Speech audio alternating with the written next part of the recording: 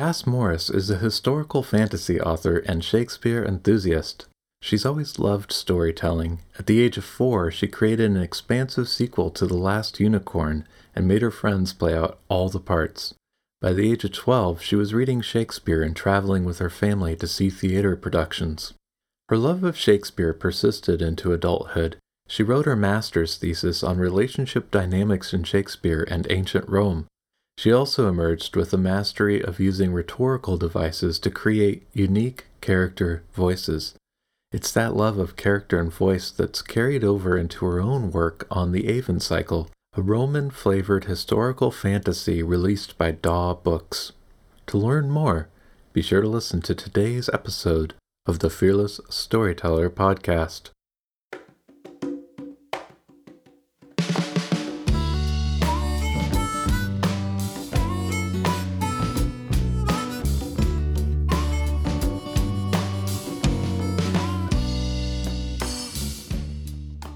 Hello, and welcome to the Fearless Storyteller podcast. I'm your host, Ethan Freckleton.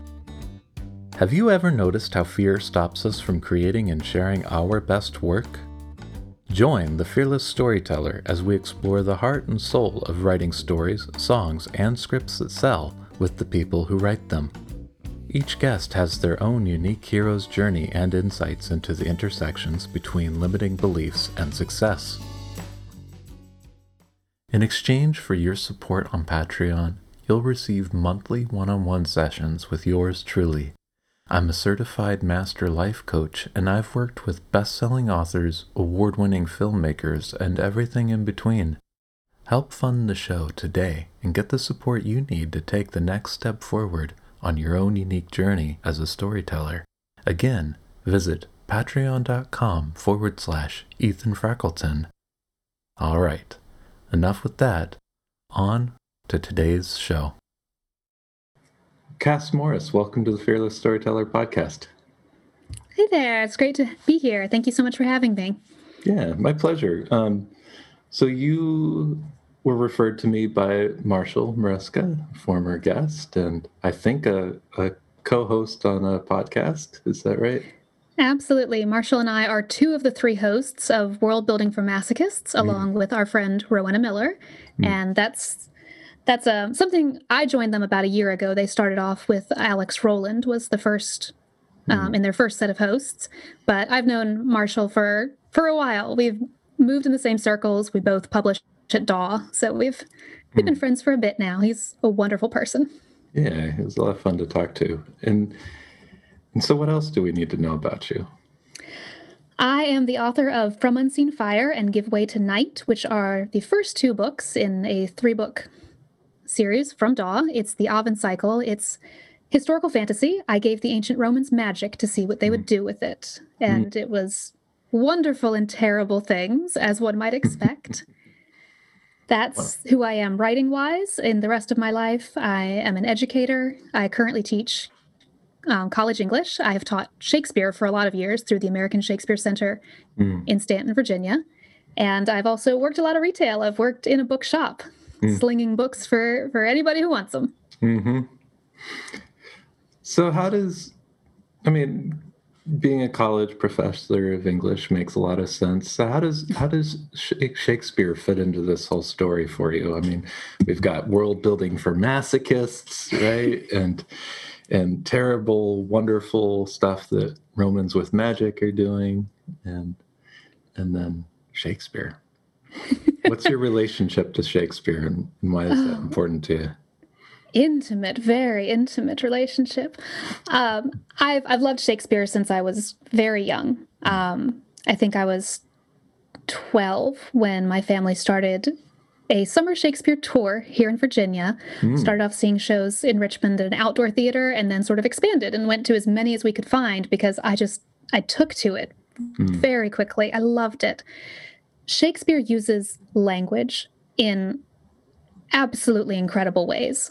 It's almost, it's cliched to say that almost, but the more I studied him, the more impressed I was, not less. It didn't become like, oh, he's not actually that great. He has no blown reputation. It's like, no, he actually deserves every bit of his reputation. And part of what makes him so wonderful is an ability to create character voices through his words and through the use of rhetoric. I'm a very large rhetoric geek. I love rhetorical devices. And give each character a unique voice and communicate what's going on in their heads and what sort of person they are, what sort of energy they have through the words he puts in their mouths. And that's everyone from his big famous characters down to people that walk on stage, deliver 3 lines as a messenger, and then leave, still have these character choices in them. So it's all wrapped up in my lifelong love of storytelling and how it all fits together and how we create worlds, how we create characters that hopefully people will fall in love with. Yeah. And did you discover Shakespeare on your own, or was that something that you acquired as a taste from your parents? It was, if I'm remembering correctly, I had picked up Romeo and Juliet completely on a whim. I think while we were at the beach on vacation. And, just going around to the shops there, and they had a table of, summer reading. And I was like, this looks interesting. And soon thereafter was declaiming it from the back deck of the beach house. and that's when, sort of after that, my parents started taking me to see shows, and we started going to the Renaissance Fair because that seemed like a good outlet. I ended up working for the Virginia Renaissance Fair for a few years when I was older. And then just kept taking classes, got involved in plays in high school and college. I actually directed Romeo and Juliet during college. And then went to a master's program for Shakespeare and worked for a Shakespeare theater for 7 years. Wow.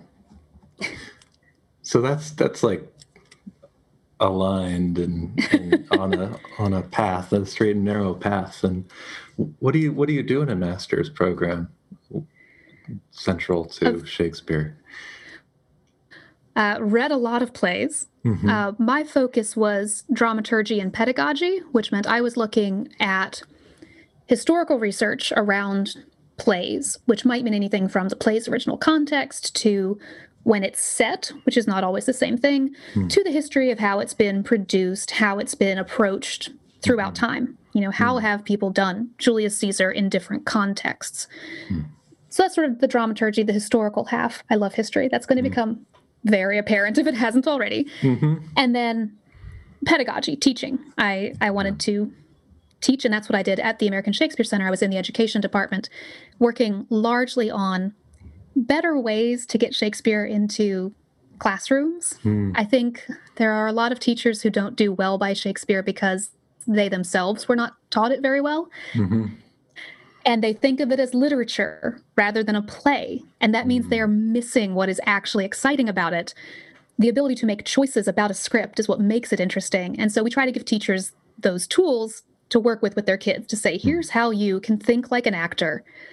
Look at this page, make it make sense, and then make some choices about how you want to present this character in this scene. Yeah, that sounds really practical. I'm not sure I was exposed to Shakespeare in any sort of way that was that practical, or maybe not enough people are. Yeah. I mean, I've certainly seen enough movies and plays, and some that were well done, but probably didn't think too heavily about it. Other than how did they memorize all those lines and have it mean something to them? It's having language be accessible, seems like a modern challenge that we deal with when we're writing, right? Yeah, absolutely. And where is that line between changing something out of the original voice and the world it would have inhabited to make it accessible to a modern reader? At the ASC, we would get people telling us after shows, they'd say, "Oh, I'm so glad you changed the language. I understood everything." And we'd say, "We didn't change it at all. You understood it because our actors understood it." And I think that works in writing too. If you provide enough context around an unfamiliar term, you can bring the reader along. Right. Your character could probably speak almost a foreign language, and you'd still understand if you understood their interior life. And those. Yeah, that makes sense. So tell me about rhetorical devices. You said, I love to use rhetorical devices. So first of all, how do you define that? And then how, practically speaking, how are you using that? Rhetoric is, I think, a scary term these days. It has been devalued, it's been taken out of education, and we usually hear it in a political context. We hear about negative rhetoric and violent rhetoric and all of that, which is a shame. Because what rhetoric is structuring your words to achieve a desired effect. And that might be persuasive, but for a writer, it might be building a mood, building the tone in a scene, giving it that color, or giving a character their voice. What are their speaking patterns like? So as I said, I'm a huge, huge dork about this. I have spent time with the many Greek terms that are given to certain figures of speech and certain devices, and I love them. Understanding rhetoric does not mean you have to understand all the crazy Greek terms. It's about looking for patterns in language. Where are there repetitions? What kind of a character repeats themselves a lot, and for what purpose? What kind of a character is very sparse with their language and doesn't give more information than they absolutely have to? And what does that tell you about them? As opposed to a character who is always going on and adding on thoughts and tagging on to their own thoughts. Yeah. Those patterns are what rhetoric is. They are the choices we make when speaking, or the sort of subconscious things that slip into our speech when we're not carefully moderating it. In which case, maybe that's connecting us with our roots or our environment, right? Yeah. So I imagine that becomes handy, like if you're writing a story and you realize or you get feedback that your characters kind of all sound the same, or you can't really tell the difference between your characters and dialogue, right?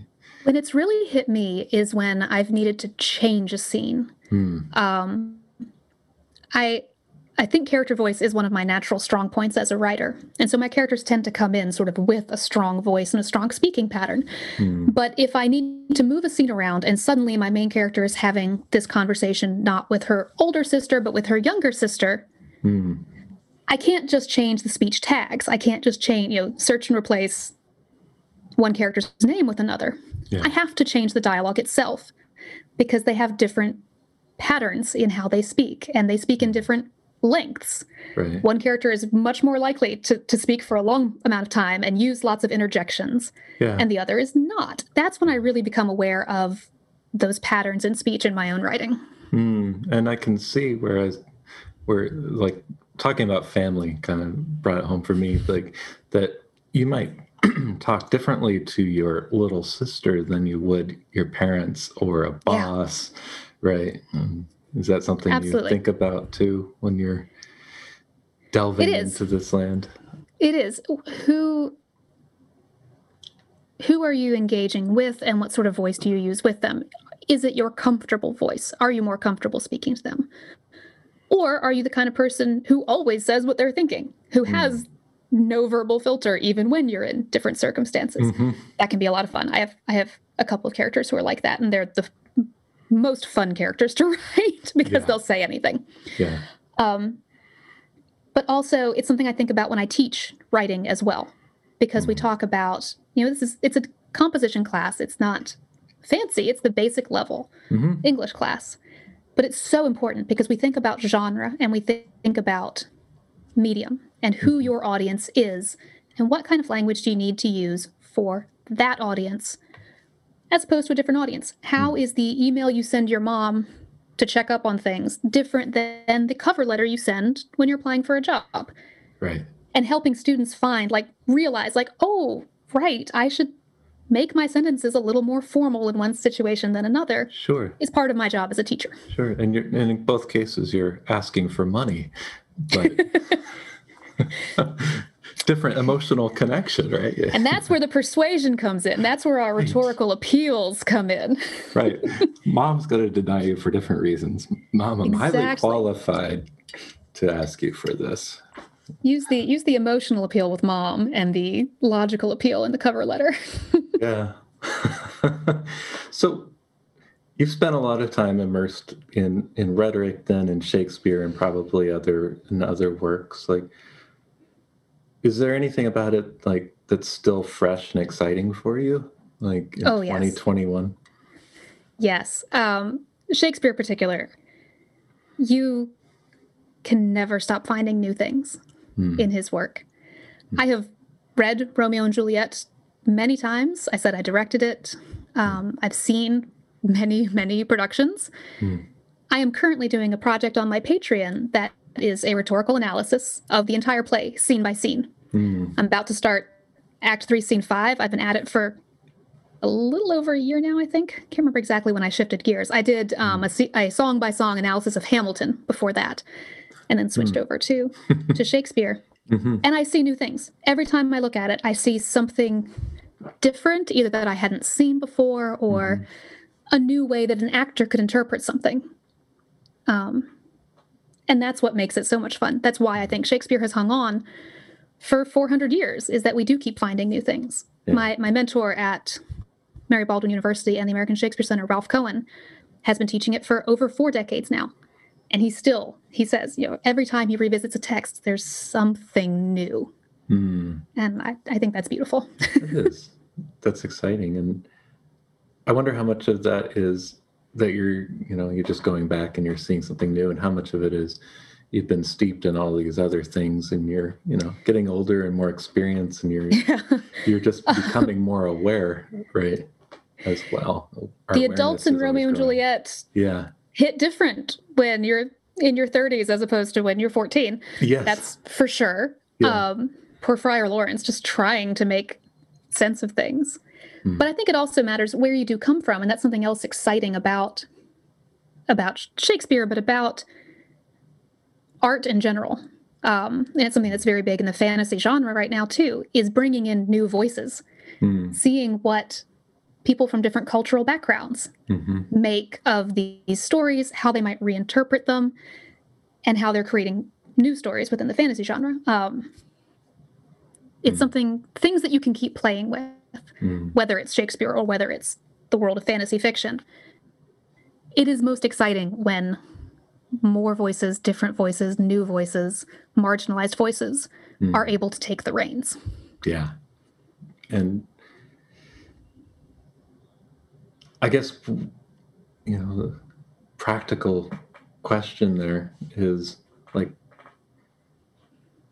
I know like, from a reader perspective, like, it just feels like I'm reading the same story over and over again if I stay like too homogenized in my reading. And it's always so refreshing. And I imagine that it's that voice and the background of the author is so important to that. But how do I keep getting better as a writer question then is, how do I evolve my voice, right? To stay fresh and interesting and accommodating to allowing more and more people to see themselves in my work.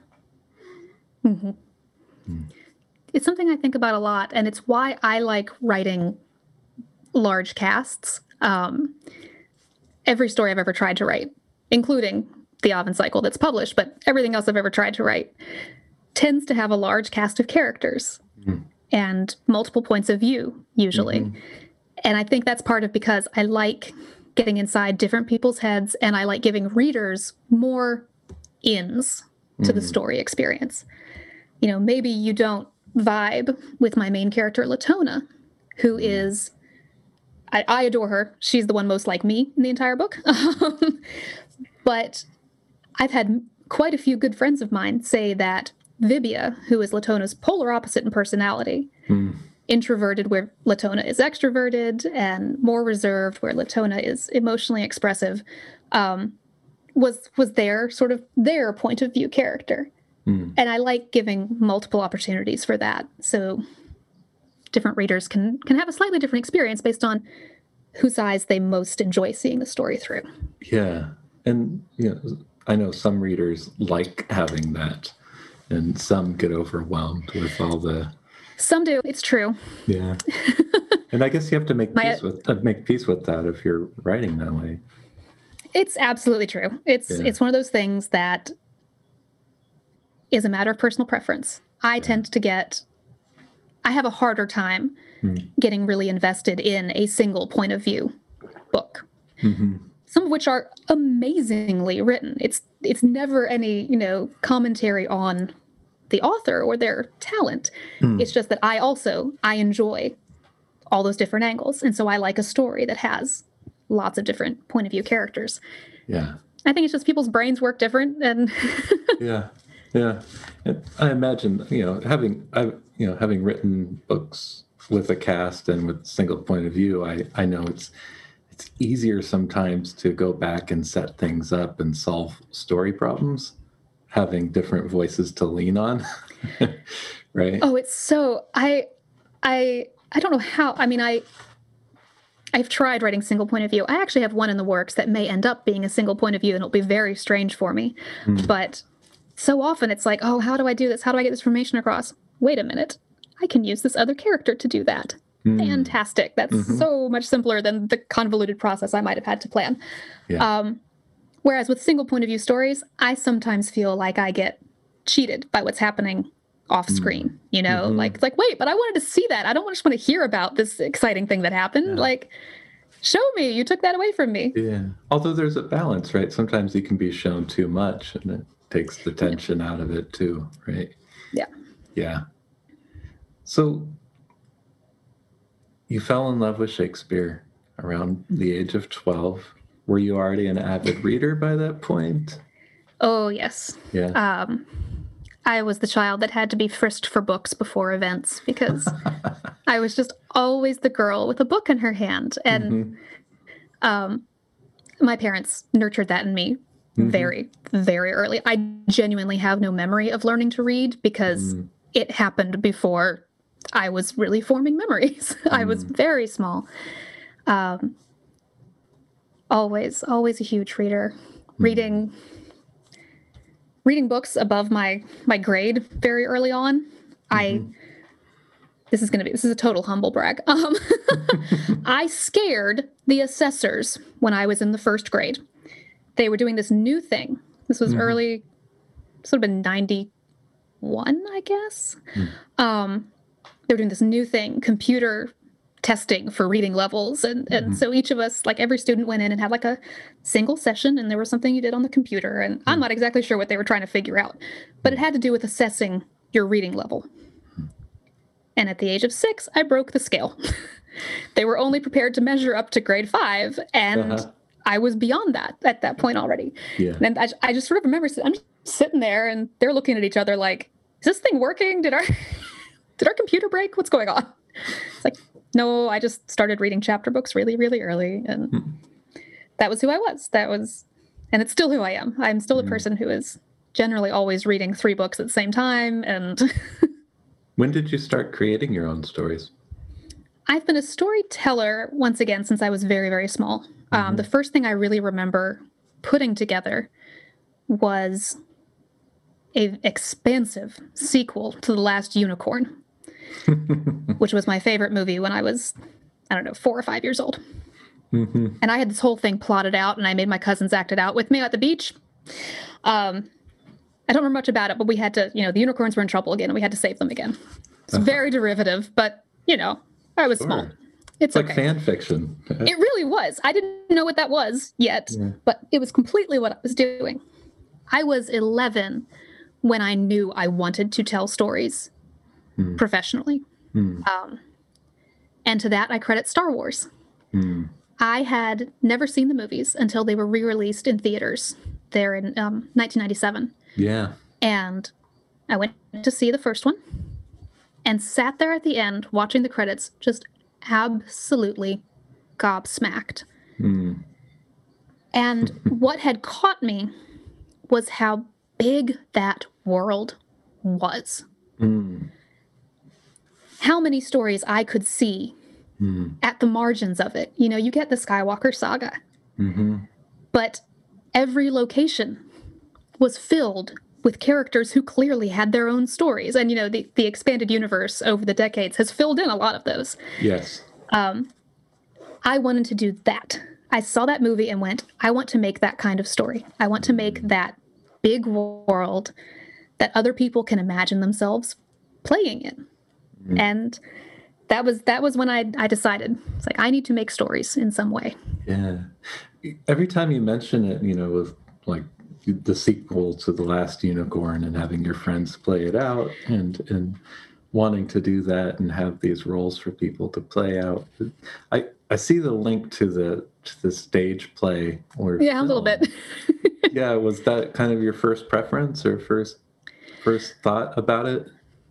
I don't know. I had sort of toyed with the idea of film directing when I was younger and didn't pursue it for I think a lot of different reasons. I think the biggest one was that I would have had to move to California. Really the avenue into that industry, at least at the time. That's sort of starting to change with digital media and things like that. But at the time, it was like, well, you have to go to USC. And I was like, I don't know that I want to do that. I love Virginia. I love where I'm from. I just didn't want to have to make that kind of transplant. Yeah. That was part of it. It wasn't the only reason, but it was part of it. I also thought about acting for a while, and I do act somewhat. I've done some Shakespeare. I've worked in interactive theaters, which I love. I actually really, really prefer. Like I mentioned the Ren Fair. I worked for a murder mystery dinner company. Oh, yeah. Interactive theater I find more exciting than stage acting. Yeah. But when I was about 15, my mother sat me down. She claims now to have no memory of this conversation. But she sat me down and she was like, honey, you're a good actress. You're never going to be a great actress. To deter me from following that path any further. And I was heartbroken and so mad at her at the time. But as I got older, I realized she was absolutely right. And her point was, I didn't love that enough to take the hits you got to take to make a career out of it. I did love writing enough. Yeah. And she thought I had more talent there and was stubborn enough about it to take the very similar kinds of hits that you take acting, putting your soul out there and saying, please like this, someone. Yeah. But I had more talent. I cared about it more. I loved it more to dedicate myself to that path. Yeah. And roll with the punches when they came. And she could tell. She knew that about me. Yeah. So why? And I'm glad she did. Why was writing so much, like, you were more willing to stick with it and roll with it? What was it about that form? I think it was partly having control over the product. Authors don't have sole control necessarily. You work with editors and you work with things. But an actor is almost never going to have sole control over a project. And I think some of it was physical insecurities. There were things about the way I looked that were going to be very harshly critiqued in the acting world. And I was too sensitive about that. That's just an honest truth. And with writing, if someone critiques it, I can either say, oh, okay, I see your point, I should work on that. Or if it's something that I just completely don't agree with, it's like, that doesn't matter. I can ignore you. But I don't have that detachment from my physical form, the mortal flesh I currently inhabit. And so that would have been harder. It would have been emotionally much rougher on me. And yet we do take hits because with our writing, like the more we lean into it, the more of ourselves we reveal as well, consciously and unconsciously. Like, how much did you think about that as you were leaning into your writing? I didn't realize when I was writing From Unseen Fire, when I started that book, that the main character, Latona, who, as I said, is the most, there's so much of me in her, and I am not ashamed of that. Most writers do that to some level. Whether or not they admit it is, I think, the biggest question. I didn't realize at the time that I was writing her that I was writing through some of my own trauma with her. I realized it about 2 years later, I think, when I was in revisions and we were on submission and I was sort of like, just reconfiguring things. And I was like, oh, wait a minute. The emotional core of her story there. Oh, I see what I did. And it was a lot about a woman who has been discouraged from taking up the space she deserves in the world. And she has been forced to make herself small. And I had a couple different experiences that had done that to me in a lot of ways. Yeah. And I didn't sort of realize I was writing my way out of that. And so when Latona starts claiming her power and using it in very public ways and being larger than her world wants her to be, I was sort of reclaiming that space for myself. That was part of what I was doing. Yeah. Semi-consciously, I think, at first. And then I leaned into it and said, oh, okay, this is the emotional core of her story. Yeah. Other people will have had similar experiences. Absolutely. Bring that out more. Don't leave it in the subtext. Bring it out. Make that the emotional heart there. And I think it worked. Yeah, I think that's definitely a common theme and pattern that, you know, many of us can relate to. I mean, in school, we're taught to make ourselves small, and if we're not in our own families, then definitely at school we learn that, and then in the workplace for sure. Unless you're in charge, right? Thanks, capitalism. Yeah. Hey, that's our job. So how did this first book come about? You have a couple of books out with Daw, which has got to be exciting. It is. How did that come about? It was a long road, and still going, because I'm working on the third book right now. The first one I started as a NaNoWriMo project in 2011, National Novel Writing Month, for anyone who doesn't know what that is. It's an online challenge to write 50,000 words in the month of November. I've been doing it most years since 2001. I've participated in some level. And some years I do it. Some days I fall on my face. Some years I fall on my face. It's fine.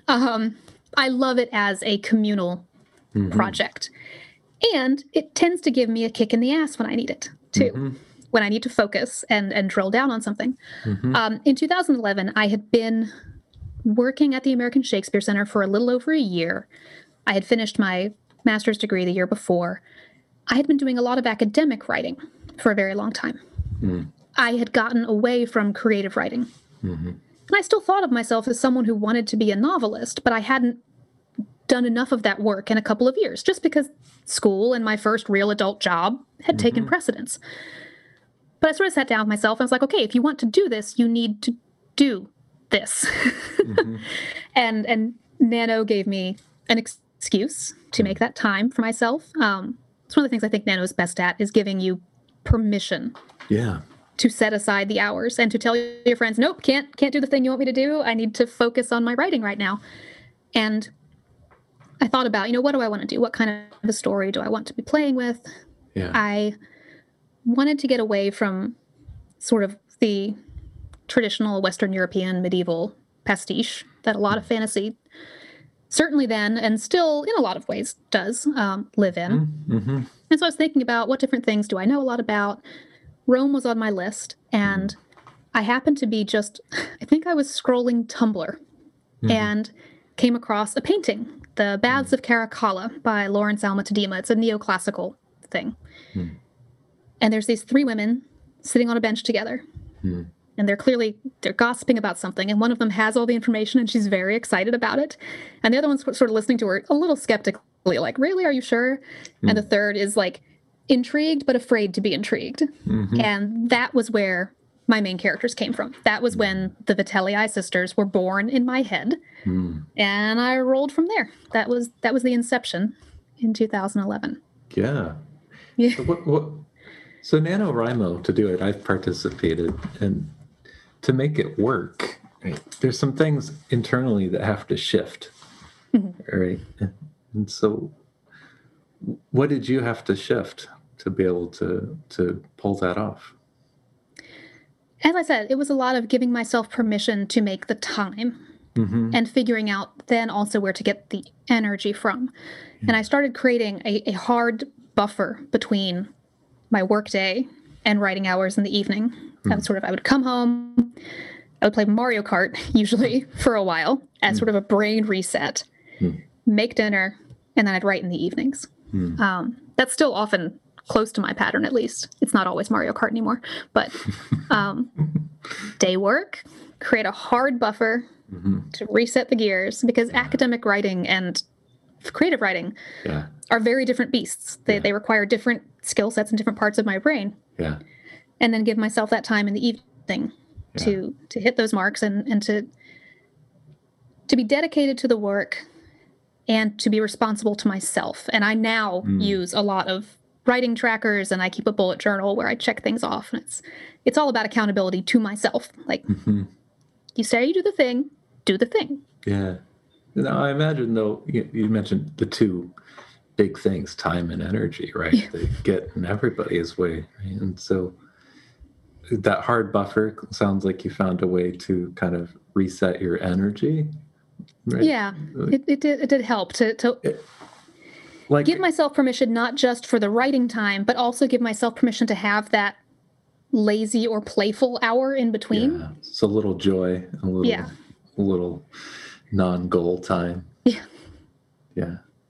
And so that probably lets go of some of the stuff that happened during the day. Or yeah. Because I imagine even so you make that reset like in the evening, you may not have a lot of energy, may not feel like you're going to create your best work. Is that something you have to let go of as well? Or do you create your best work after Mario Kart? Some days. I don't want to lead the witness. It could be like the best thing ever after, the Blue Shell special. It depends on the day.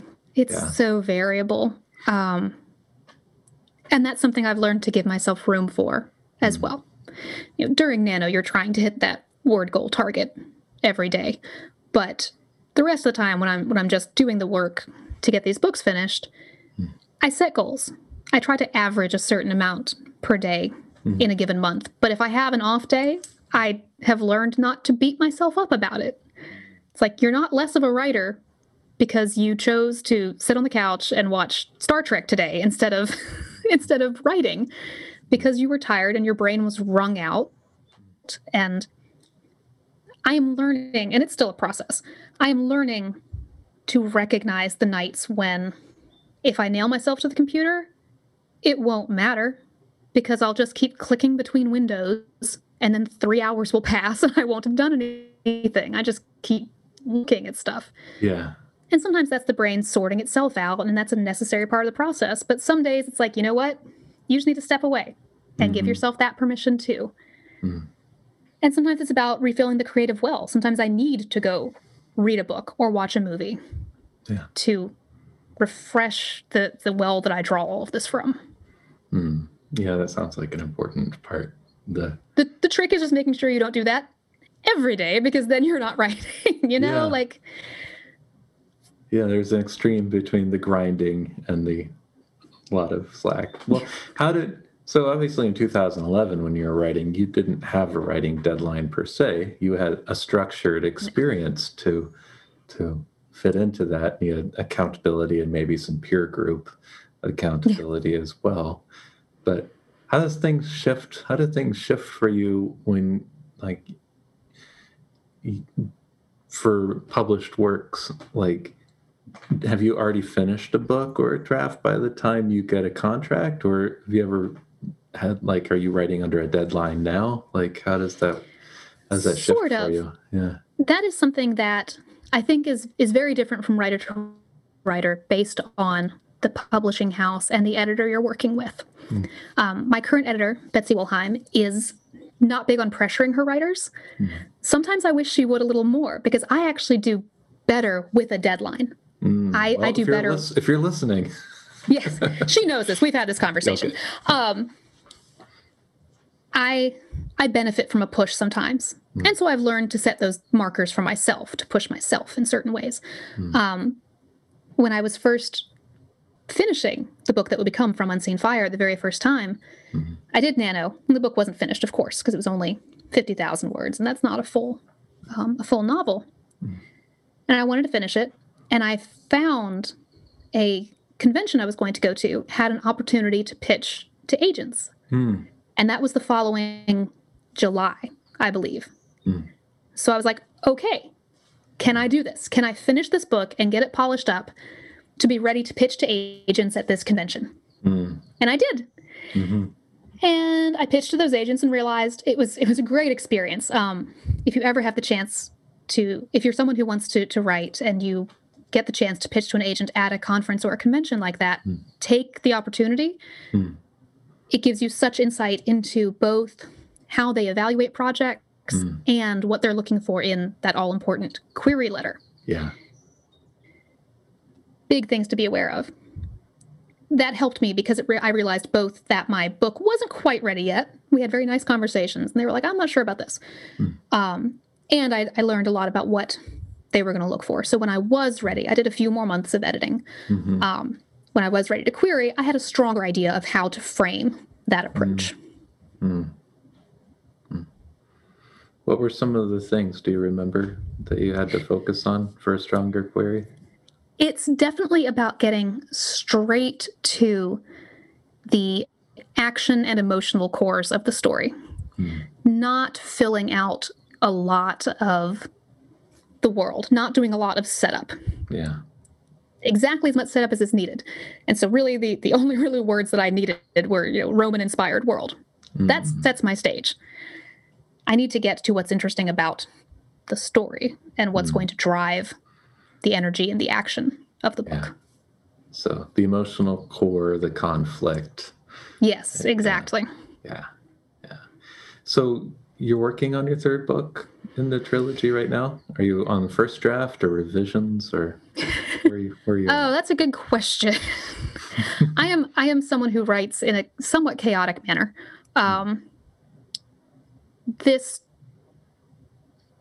The draft has never been entirely completed once.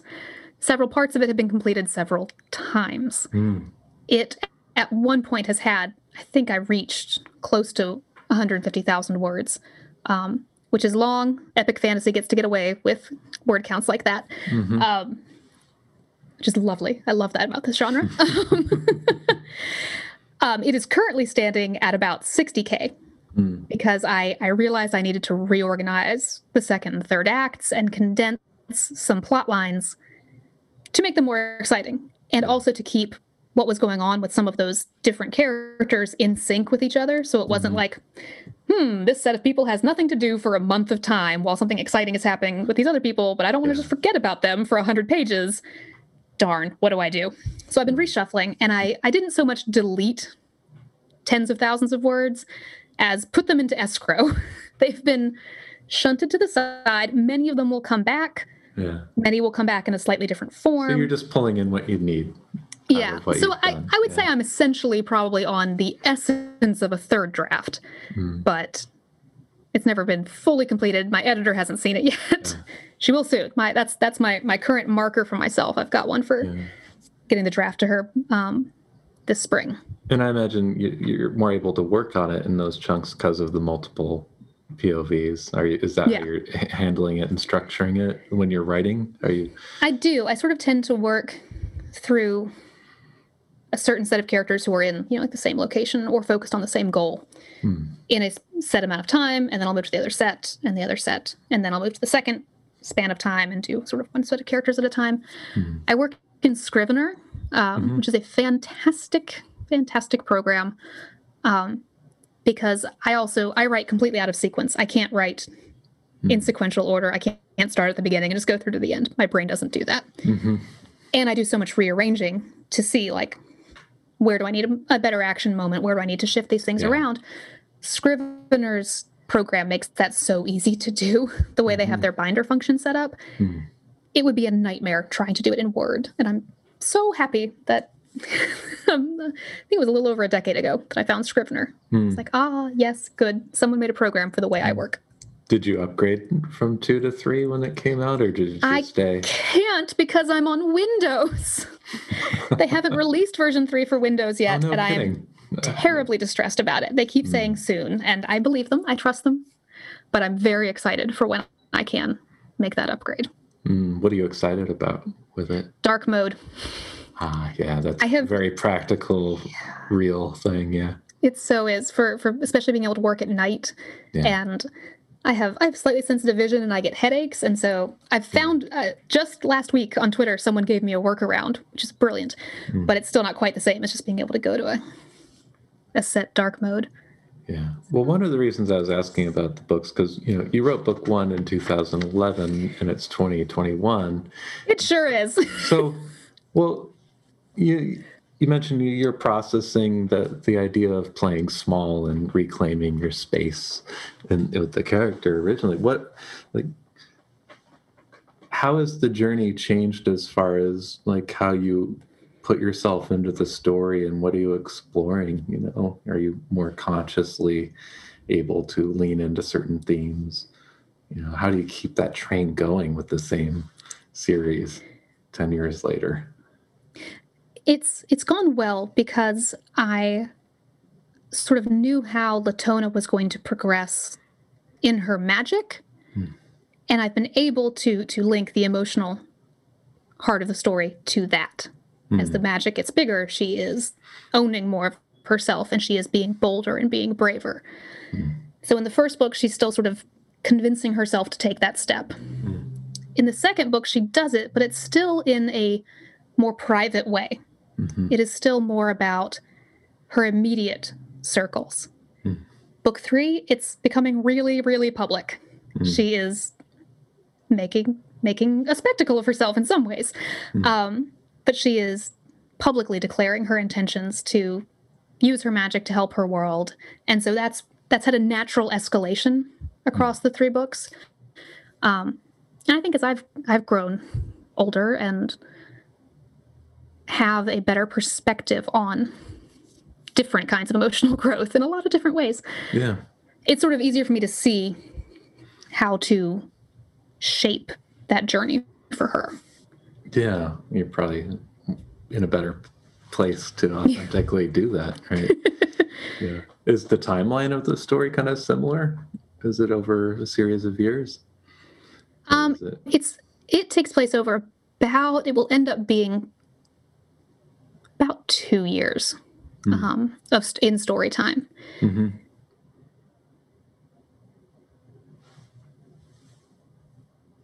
I think about it in strange ways because I started the book in 2011, but it didn't sell to a publishing house until 2015. And so that's sort of when I really think about the full series starting, because that was when I started working with an editor. My agent, Connor Goldsmith, who is wonderful, is an editorial agent, and so we had done some work before going on sub. But that's sort of the point where everything that came after was shaped by those decisions. I had bits and pieces of what will be books 2 and 3 before book 1 came out, but it wasn't full, it wasn't cohesive. I wasn't wedded to them because I knew book 1 might change, and it did. Yeah. What changed? Things about the plot line, things about the timeline. I also, my main male character, Sempronius Terran, started out much more of a Julius Caesar-esque figure. And I realized in the course of writing that I didn't like him well enough for him to be the figure he needed to be. And so he got reshaped over time. And I forget exactly where it happened in all those rounds of revisions, but he is now historically more inspired by Tiberius Gracchus, who was a reformer and a real man of the people. And he's a better person than he was in the early drafts. That's a real element to think about, how much we like our characters as we're writing them. I imagine that's one way could lose momentum. You don't have to like every character, certainly, but or dislike them. But he was one I needed to like. Yeah. And I needed readers to like him, and that was also part of understanding my genre and what fantasy readers want and expect out of their protagonists. I was perhaps in the early drafts too heavily influenced by historical fiction, not fantasy, but just regular historical. Books like Colleen McCullough's Masters of Rome series, the TV show Rome from HBO, which I love. The characters in there are pretty much all terrible people, but we love to watch them. And part of that is genre, and part of that is what an actor can do inhabiting the character. I had to shift that slightly for the expectations fantasy readers have. Yeah, makes sense. And that comes with just, I guess, awareness of an evolving market and Yeah. those things too. So have you thought about what you're going to do when this trilogy's done with? I have a couple of sort of half-spawned ideas, things I've worked on when I haven't been working on the Oven cycle, when I'm waiting for my editor to give me notes or something, to work on something else. I think my focus, once I send this one off, is going to be returning to a project I started, I was going to say last year, but it wasn't. It was 2019, because 2020 was just a black hole that devoured everything. Project I started in 2019 that is more inspired by my work with Shakespeare. It's a second world fantasy, so it's a different universe. It's not our world, our history, but it's very, very much inspired by early modern London, and specifically the playhouses, because I know so much about how they operated and what things were like. And so I want to give that a magical twist, and I want to make theater a generative source of magic that others then can harness and use and control. But this story will focus more on the theater and the people who are generating this force, this energy, than it will actually on the mages. There'll be a lot of my... So the people generating the magic are not the people using the magic. No, my idea is that the magic comes from communal experience, that it is generated when people are together, feeling something together. And that can happen in a lot of ways. It can happen through worship. It can happen through festivals, But that in this world, theater is fairly new, and so this is sort of a new way of generating magic. And not everyone's going to be happy about that. It might disrupt the economy, and it's going to make my magical Puritans unhappy. Is having this in a second world fantasy, like, it sounds like there's some subtext here, a little bit that is easier to turn upside down in a second world space. It gives me more freedom, certainly. The Oven cycle is alternate history, so it is our world, it's our map. It's just slightly different because I added magic. That still binds me to a certain amount of historical reality, which is sometimes fun and sometimes limiting. What the second world gives me is I can create a world with the early modern flavor, the architecture and the clothing that I love, and those aspects, but I can free myself in other ways. I can liberate gender. I can decide that there are no gender roles, that non-binary people are acknowledged and accepted.